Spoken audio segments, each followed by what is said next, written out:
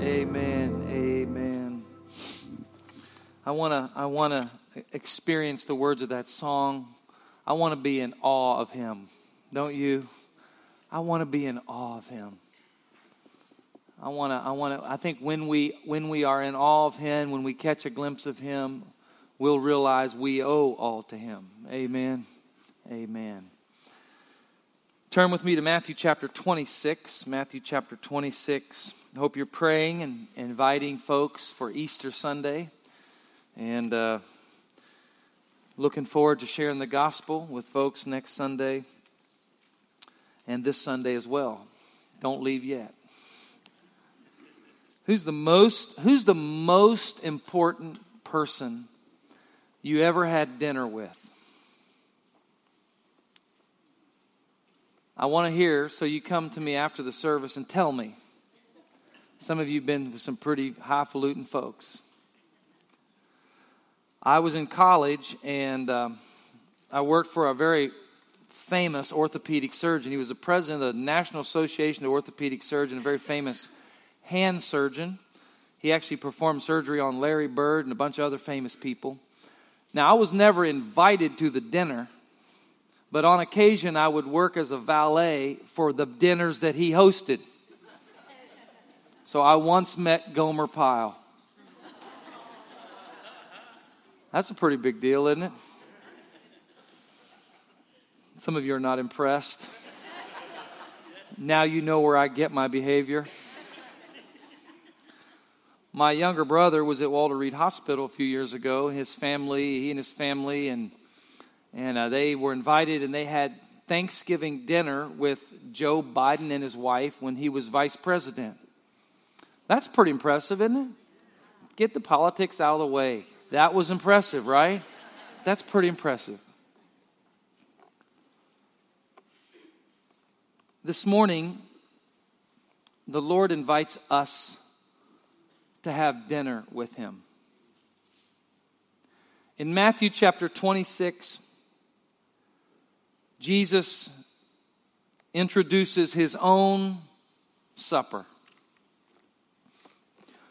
Today is Palm Sunday, the day where we remember Christ's triumphal entry into the city of Jerusalem, His last entrance into the city.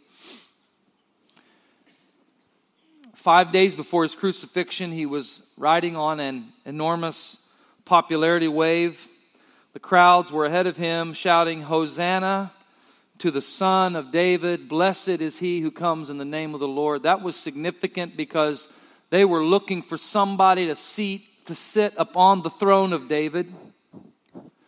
And they just thought Jesus was it. Jesus makes a strategic political mistake on Monday as He comes into the city and curses a fig tree and makes it die. He then goes to the temple and starts knocking over furniture. It didn't help His poll numbers at all.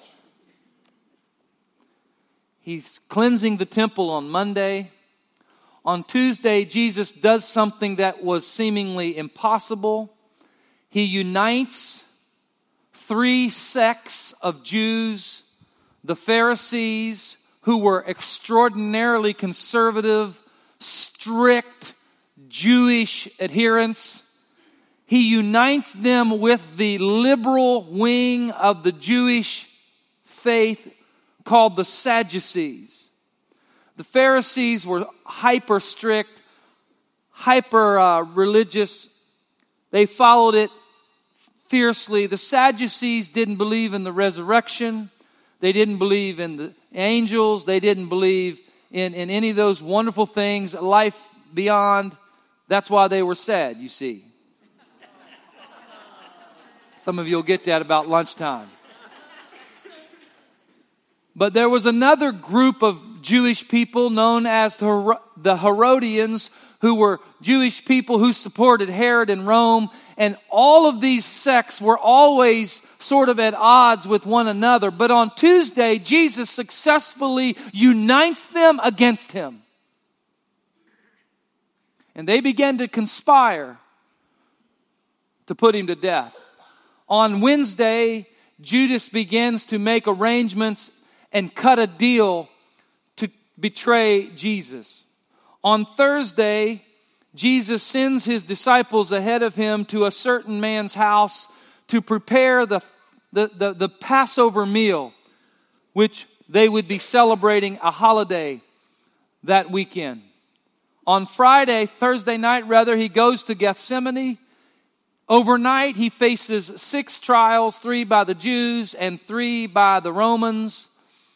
By midday on Friday, Jesus is hanging on a cross on Golgotha. Saturday, he lay in the tomb. And Sunday morning, how many of you know what happened? He victoriously came out of the grave. So we're entering into Passion Week. It's a time to remember the events of Jesus between Palm Sunday and his resurrection.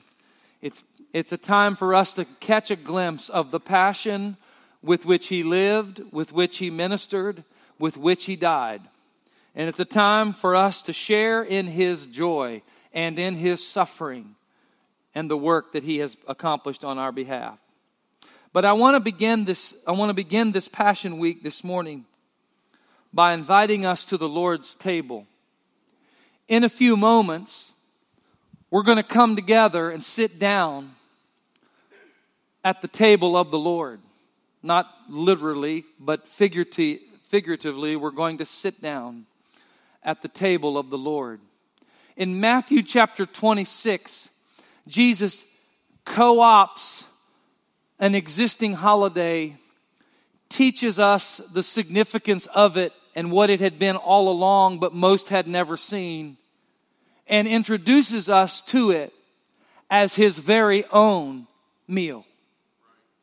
Matthew 26, beginning in verse 17, Jesus tells us when this supper took place. Now on the first day of unleavened bread, the disciples came to Jesus saying, "Where will you have us prepare for you to eat the Passover?"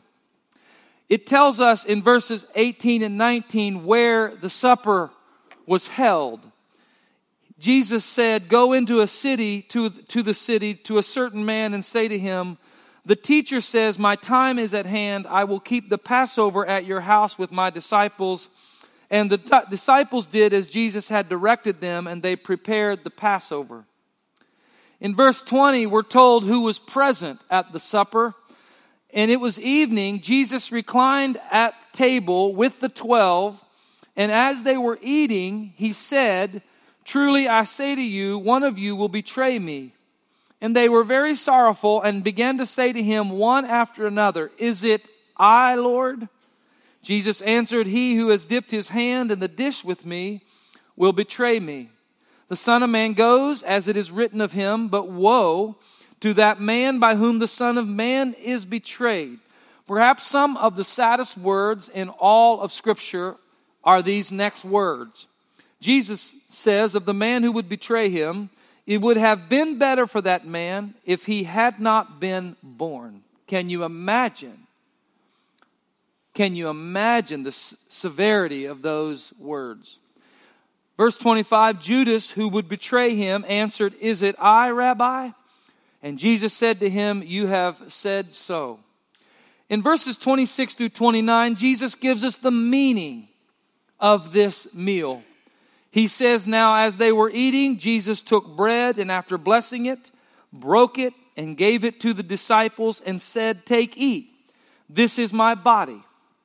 And he took a cup, and when he had given thanks, he gave it to them, saying, 'Drink of it, all of you, for this is my blood of the covenant, which is poured out for many for the forgiveness of sins. I tell you, I will not drink again of this fruit of the vine until that day when I drink it new with you in my Father's kingdom.'"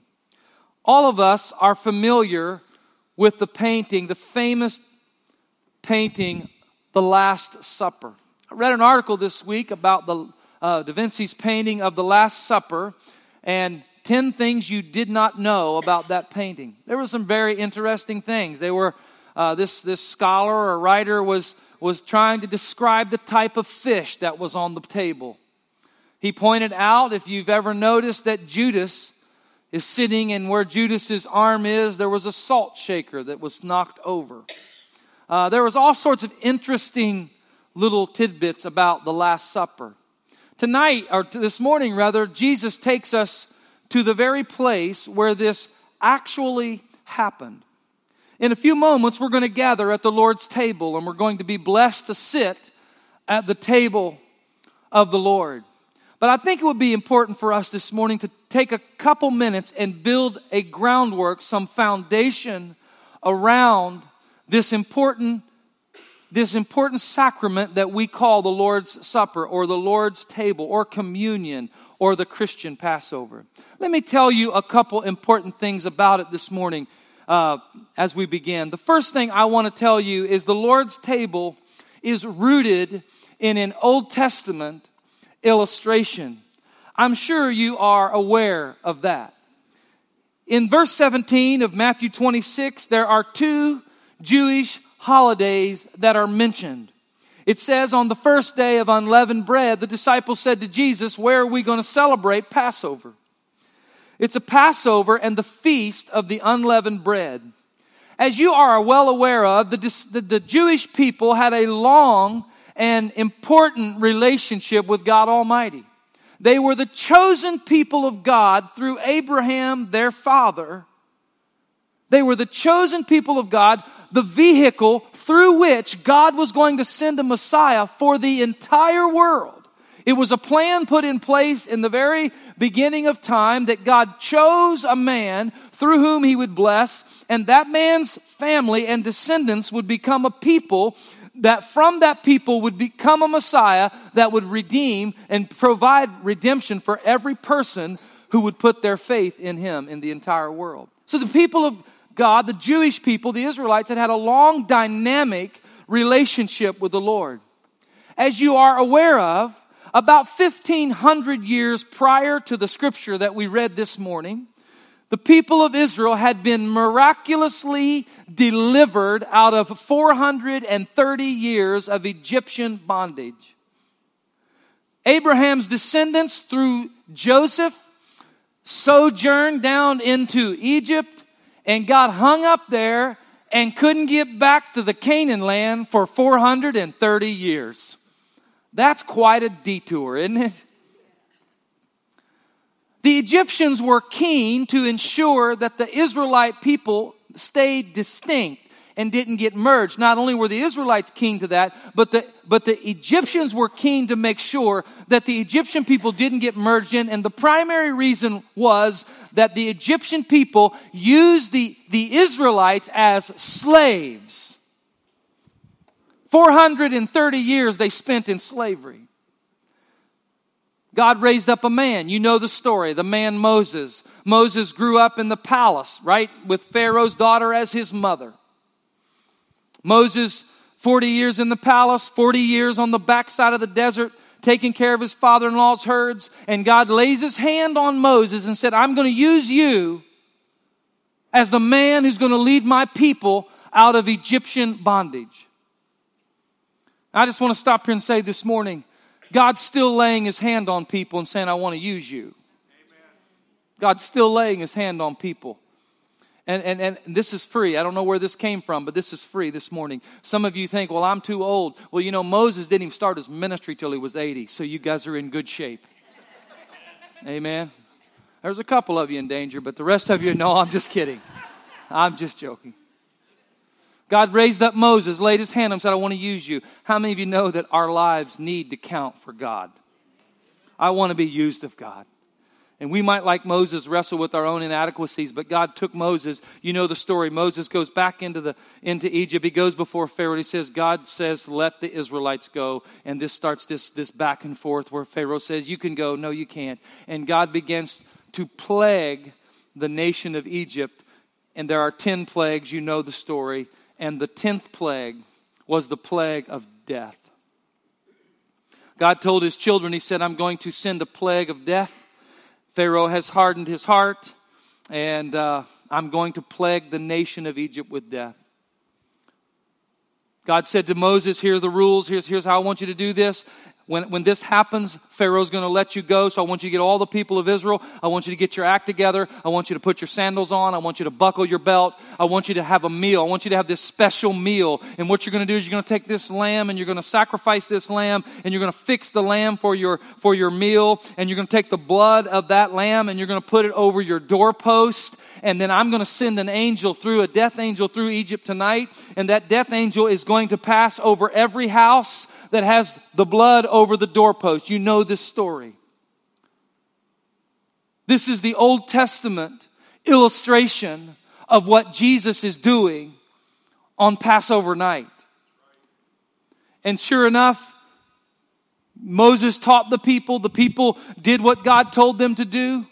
They put the blood over their door, and every home that had the blood was spared death, and every home that did not have the blood, the firstborn of that home was taken in death. Can you imagine the weeping and the wailing the next morning in Egypt? What a tragic thing to consider. God gave the children of Israel specific instructions. Verse 11 of Genesis chapter 12 says, "In this manner you shall eat it."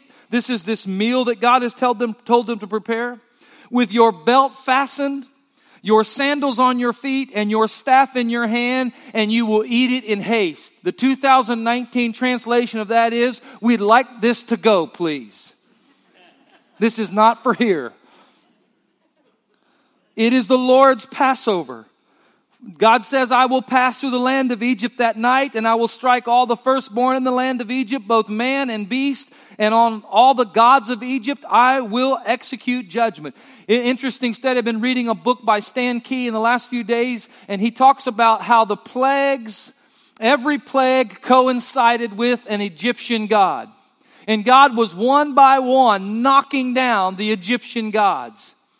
And God said, "I will execute judgment. I am the Lord. The blood shall be a sign for you on the houses where you are. And when I see the blood, I will pass over you. And no plague will befall you to destroy you when I strike the land of Egypt." Verse 14 goes on to say, This day shall be for you a memorial, and you shall keep it as a feast to the Lord throughout your generations, as statutes forever. You shall keep it as a feast. On that day, the Lord established this event known as Passover holiday. Each year for 1,500 years on this day, the people would commemorate the deliverance of the Lord from Egypt, and they would fix a Passover meal. This is the occasion where Jesus and his disciples are in Matthew 26. And let me tell you this morning, it is no coincidence that Jesus is doing this on Passover. It is also an illustration that serves to help us understand better the work of Jesus Christ on the cross. Because the Lord's table is not only illustrated in the Old Testament, the Lord's table signifies for us Christ's completion of the Passover feast. Jesus began this conversation. Jesus began this meal on this day. Every year since the exodus of Egypt, the people of Israel had this meal together. The people and the priests would celebrate. The priests would offer sacrifices for the sins of the people.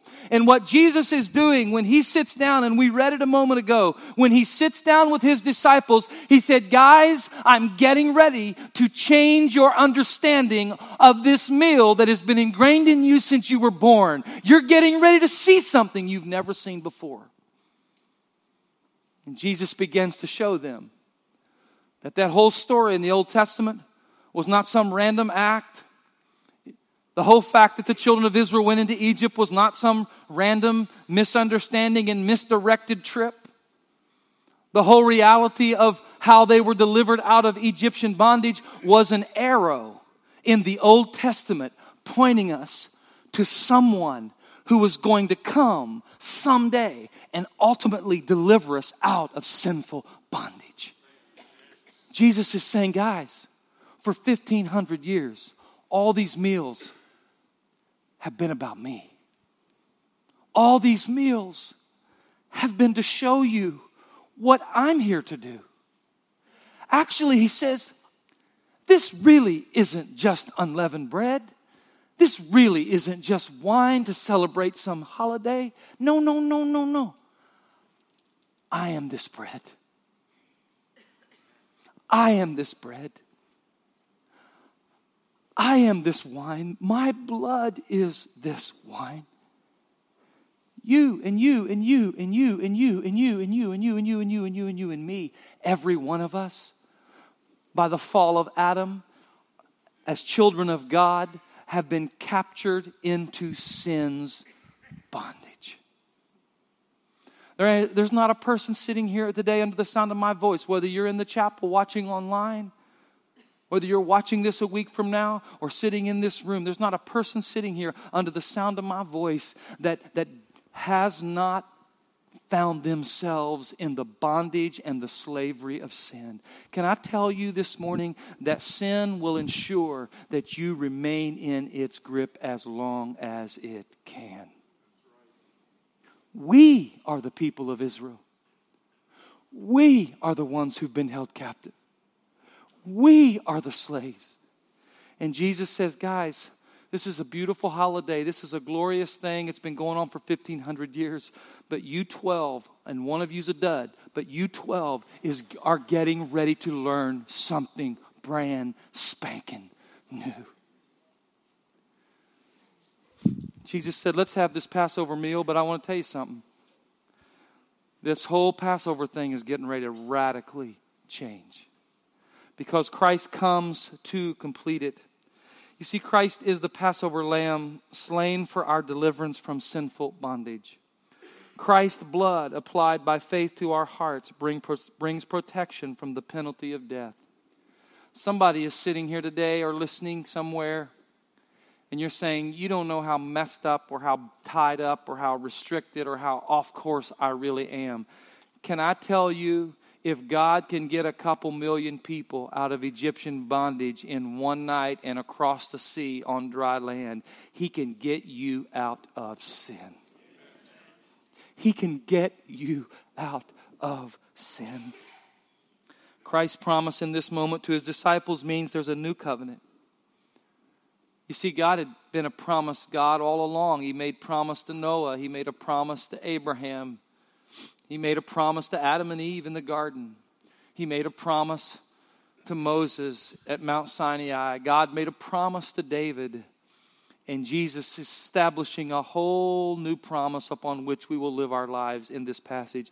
Luke's Gospel 22, in this same account, Luke says that this is the blood of my new promise, my new covenant, because Christ is establishing it brand new. Hebrews chapter 10, verses 11 through 14 tell us the difference between the old covenant and the new covenant, the new promise. Listen to what it says in verse 11.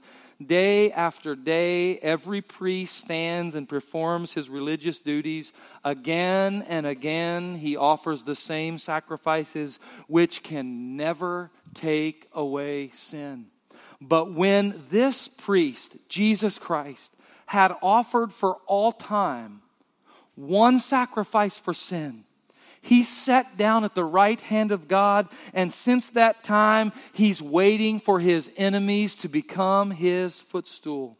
For by one sacrifice, Jesus has made perfect forever those who are being made holy. This is the covenant, the Scripture says, I will make with them.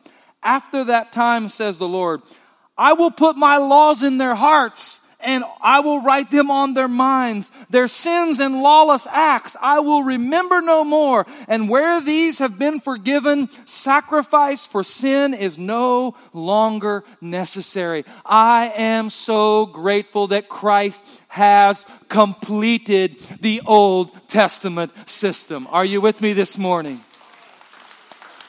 And I would say our building committee is really thankful that we don't have to have drainage systems in the sanctuary for all the blood to drain out. And we don't have to build a corral on the backside of the sanctuary to put all your sheep and goats every week when you come to church with your sacrifice. Aren't you glad that Jesus said, no. This is not about the Old Testament anymore. All of that was pointing to me. I am the bread. I am the unleavened bread. This is my blood that is being poured out for the sins of many. It's a picture of Jesus complete. Let me say quickly, the Lord's table reminds us of our need of purification. There's an element to this event that Jesus is sharing that is often overlooked, at least in my experience, in my own personal experience. It's often overlooked. But I was reading this week and studying and trying to understand this passage as best I could. And most often we talk about the bread being His body, and we talk about the wine being His blood.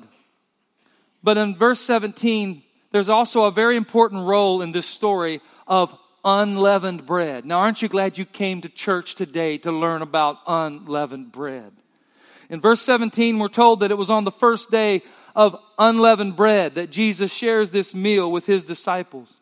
You see, in the Jewish calendar, there was Passover, which was a one-day event. And then that started a 7-day celebration known as the Feast of Unleavened Bread. In Jewish tradition, the eating of unleavened bread commemorates the exodus of Egypt. These two things go hand in hand. If you go to Exodus chapter 12, you can read about the rules for the Passover. If you read in Exodus chapter 13, you'll read about Jesus instituting this whole idea of unleavened bread. And first of all, a very practical reason why Jesus introduces unleavened bread at the Passover. You remember, they're going to run out of town tonight, and Jesus says, put your sandals on, buckle your belt, eat on the go, get ready to roll. And He says to them, you don't have time to put yeast in your dough for the yeast to rise to make bread. So I want you to make unleavened bread, and it'll take 18 minutes, they tell us, to make unleavened bread. Again, they got this for the road, okay? They were doing this in a hurry. Deuteronomy chapter 16 and verse 3 says, you shall eat no leavened bread. 7 days you shall eat it with unleavened bread. It's the bread of affliction. It was a reminder of their suffering. For you came out of the land of Egypt in haste, that all the days of your life you may remember the day when you came out of Egypt. When Jews celebrated the Passover, this was the tradition when Jesus was alive. When the Jews celebrated Passover, they had to, several days leading up, they had to go throughout their entire house and get all the leaven, all the yeast out of their house. I won't say that. I was going to say something funny, but it's not. I was going to say some of you maybe just need to go home and get all the yeasting barley out of your refrigerator. But anyways, I won't say that. Amen. I just completely took a different direction. They had to get all the yeast out of their house. It became a tradition. They would eventually hide the last little bit of yeast in their house, and they would have a child. The children would go look for the last little crumb of yeast, and that would be the purification. And then they would have 7 days with no leaven in their bread. What does that have to do with us? What is the significance of this? Leaven represented death and decay. The rise of dough is only possible through the process of decay. And Christ is saying, listen, I am the unleavened bread that will never see decay. Leaven represents sin and iniquity, or the evil impulses within us. And Christ was perfect and sinless. The unleavened bread is a picture of His holiness and purity and sinlessness. His life and sacrifice was unleavened, without the taint or curse of death or sin. After He was buried, He did not see decay. Christ said, this bread is my body. I am pure, holy, righteous, without corruption. I am the bread of life. In the teachings of Jesus and Paul, leaven is most often described as the corruption. Jesus said to avoid the leaven of the Pharisees, or the hypocrisy. He said they take their faith and they mix in the leaven of hypocrisy. And He said a little leaven messes up the whole batch. Paul says in Galatians 5, a little leaven leavens the whole lump. He says again in 1 Corinthians 5, cleanse out the old leaven that you may be a new lump, as you really are unleavened. You are really pure and uncorrupt because Christ Our Passover lamb has been sacrificed. Let us therefore, listen how Paul makes this spiritual analogy. Let us therefore celebrate the festival, serving the Lord's table, not with old leaven, that leaven of malice and evil, but with the unleavened bread of sincerity and truth. And in all throughout Scripture, leaven represents death and decay. It represents something from the past. It represents sin and corruption. And here's the good news. Jesus Christ, the perfect, sinless, unleavened bread without corruption. He is the bread that we take, and when we take Him by faith, He can purify and cleanse our hearts from corruption. That's a good word this morning. That was hard all week trying to figure out how I was going to say that. I said, how do you talk to people about unleavened bread? It was worse at the 8 o'clock service, but it's still not easy at 11, all right? Today we're going to preach about unleavened bread. That's an exciting lesson right there. But when you understand that the unleavened bread is Christ and that it is a call for us to purge our hearts and our minds from the sin, the corruption, and the decay of this world. Listen, and here's the good news. We can't sanctify ourselves. We can't sanctify ourselves. The unleavened bread was called the bread of affliction or humility. It represented the suffering in Egypt. And we do not become sanctified either by reforming ourselves or by afflicting ourselves. We are sanctified by trusting in the one who was sinless and perfect and without corruption, and trusting in Him. He who ate the bread of humility sanctifies us. Amen.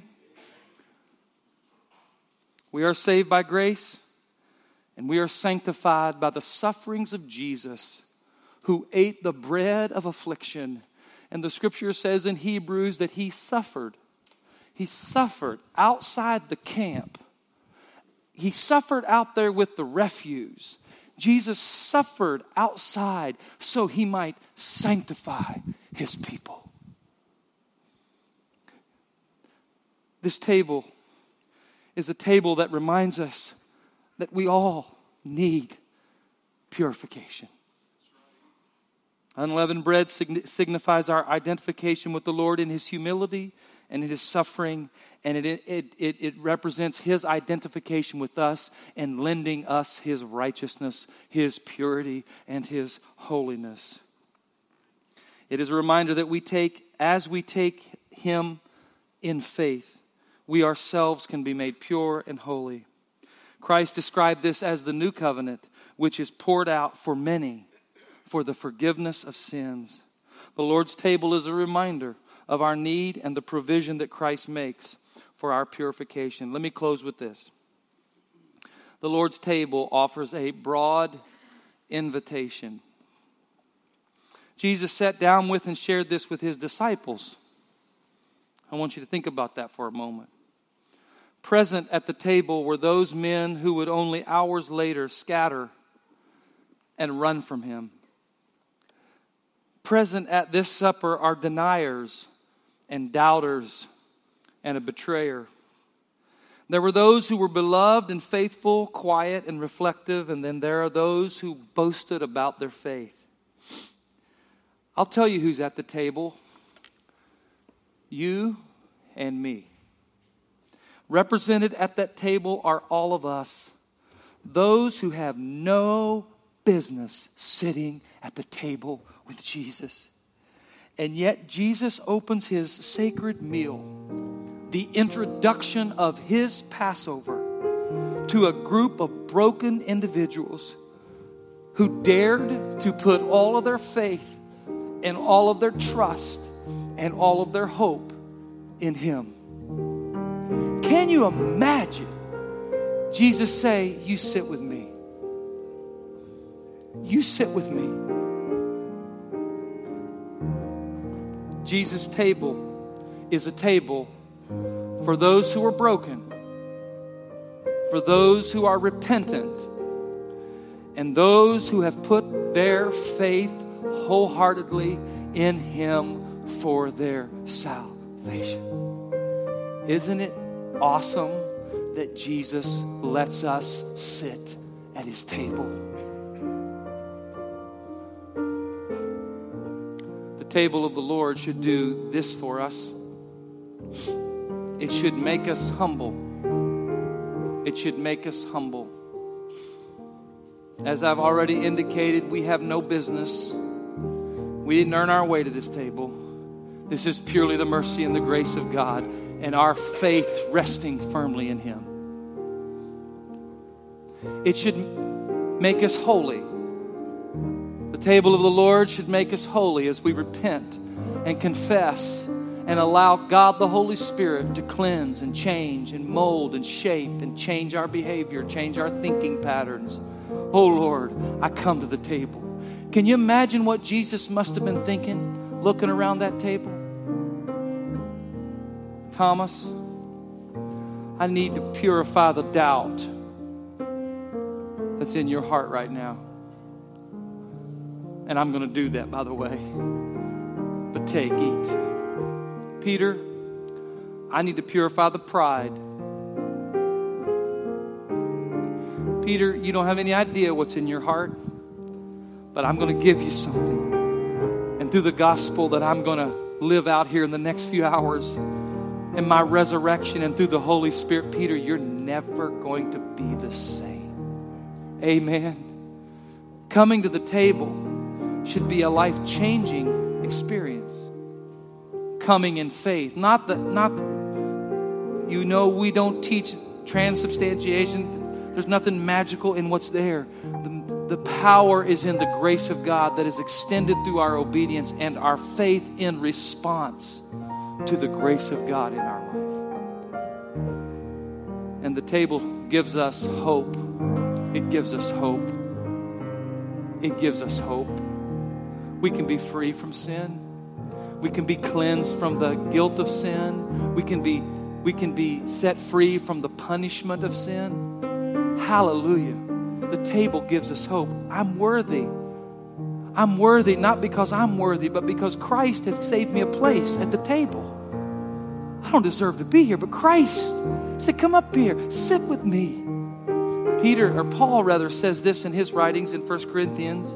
He said, I want you to do this, what we're getting ready to do in a moment. I want you to do this until the coming of the Lord. And so as we stand here this morning and as we come before the table of the Lord, we look back as we've done over the past 30 minutes. And we say, thank you, Lord, for all that you've done. We look in and we say, oh God, would you cleanse and make me right? Lord, would you fix the challenges in my own heart? And we look forward to a day when the Lord is going to appear. And I read in the book of the Revelation, one of the first things we're going to do when the Lord reappears is we're going to go with the Lord, and He's taking us all out for dinner. It's called the marriage supper of the Lamb. Oh, what a blessing. What a blessing to come to the Lord's table this morning. Let me pray together, and then I'm going to give you some instructions. So, Lord, we love you this morning. I thank you for your grace that's been extended to all of us, for the invitation that you've made to us to come and join you at your table. We thank you, Lord, that it's a place of repentance and cleansing. It's a place of worship. It's a place of thanksgiving. And it's a place where we receive your grace, Lord, as we look to you in faith. So I pray this today, that you would speak to every heart. If there's someone here, Lord, today that doesn't know you, Lord, someone here that doesn't have their faith and trust in you, may even this moment be a time where they say, Lord, I receive you, and I ask you to cleanse me, and I put all of my faith and trust in you. Lord, I pray today that you would make us stronger, make our faith richer and deeper as we sit with you for a moment at the table. I pray this in Christ's name. Amen. For more information about Eastlake Community Church, please visit us online at eastlake-church.com or find us on your favorite social media platform at Eastlake SML. Thanks for joining us.